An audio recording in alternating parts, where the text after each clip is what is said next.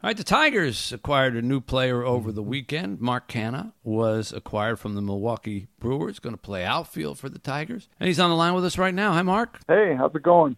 Welcome to Detroit. Thank you. Now, we don't want to be prejudiced, but I'm looking at the teams you played for before, Oakland, New York, Milwaukee, and you're in the best city right now. This is the best spot. Yeah. I've heard good things. Yeah. I'm excited to dive in and go exploring. Now, where are you from originally? I'm from San Jose, California. Okay. So Oakland was close, right? Probably had, and then you started moving as far away as you could get in New York, and then you worked your way back towards the middle, Milwaukee. So now you're here. We don't have that much in common with San Jose.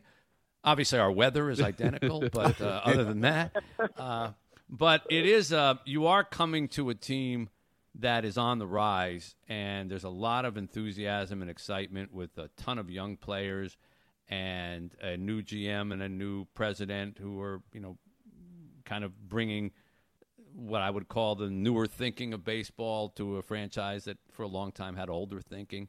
Was that part of the appeal in your mind of being here? Yeah, sure. I mean, I didn't play a part in being No, there. I know you didn't. You're not a free agent. I mean, you didn't have any say in it. I'm just trying to spin it positively here. No. I think just being wanted, like I think Scott Harris and the way he kind of, it says a lot that he went out to get me this early, and it's never lost on me for someone to show that kind of trust and respect in your game to want a player like me. It's just it means a lot, and I'm kind of a type of maybe an analytics kind of dream player, kind of you could say, I guess, just in terms of I'm not my numbers don't pop off the page, and maybe there's some things that you have to look a little deeper to find in what makes me me. And I think Scott it kind of shows what kind of guy Scott is, and I'm just grateful to be in an organization with him at the helm.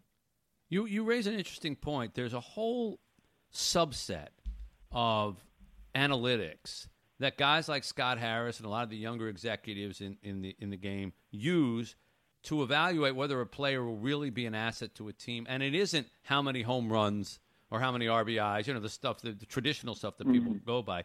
Do players themselves, like yourself and others, are they as aware now of the the WAR statistics and the other little numbers like that even though, as I say, the old marquee numbers of how many home runs did you put up, or how many RBIs, or how many strikeouts, but you guys are actually aware of, no, I've got the numbers that they're looking for.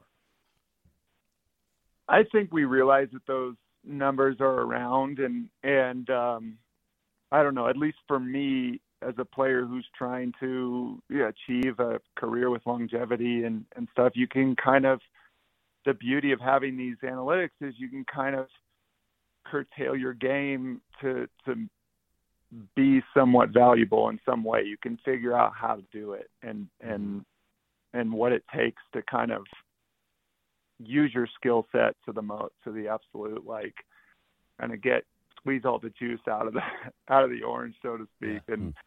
And I don't know if it's, I think it's just it's easier to tell a story about a player with all the numbers available to us now. And yeah, as players, I think a lot of people kind of are skeptical about the analytics, but I think it does tell a story, and it's also kind of cool. It's a cool way for us players to kind of nerd out about baseball. Hey, Mark, I got to ask you, I was looking over your stats here. You led the league in getting hit by pitches 2 years in a row, 27 in 2021 and 28. What is that like to be the person that gets hit the most? I mean, at the end of the year, are you like, okay, this is it. I'm backing off the damn plate. This is a title I don't want to have. Show us your bruises. Yeah. Wow. It's a good question. I try not to think about it too much. I think if you start thinking about it, then the fear can kind of creep in. So I try to have a short memory from day to day on how many times I'm getting hit by pitches. But at the same time, while it doesn't feel good, I've been lucky, first of all, not to get anything that's caused any serious injuries. But it's part of my skill set, and it's something that I've been able to do the last 3 or 4 years, and something that just kind of, I understand, makes me a little more valuable and helps the team win a little bit more, and can, if you can just learn that if I can just teach myself not to move when the ball's coming in there, I'm going to be on first base a little more than otherwise. So I used to joke with my teammates in New York that every time I get hit by a pitch, I go, "That's keeping the lights on in the Canha household." So, you are a brave man. Yeah. Wow. That I've never heard it explained that way. I would have thought instinct would be, get out of the way as fast as you can. So now, correct me if I'm wrong, you're not leaning into pitches, are you? You're like, I know this guy throws kind of inside. If I just edge in a little bit further, I can get hit. I wouldn't say lean into pitches. Some other pitchers might argue with you there, but I think I don't move, and I think I used to get hit a lot more a couple years ago. I think I kind of developed a habit where I was striding in a little bit towards home plate, and I've always kind of done that, but I do tend to cut myself off a little bit with my front foot and step in towards the plate a little bit, which makes it at times when these guys are throwing so hard, you have so little time to react. Sometimes it just happens. Like I don't even have time to really get out of the way, I think. Mark, you are a self-described foodie. You're coming to the right town, and don't you dare schedule a game the night of Eat Detroit, because you have an invitation to sample the best restaurants in Detroit, and it's we're looking forward to that again every summer we do it, and so you're gonna eat well, my friend. You'll do well here. Awesome. That's good to hear. I'm looking forward. Are you a foodie like in terms of making it, or are you just a foodie in terms of tasting it?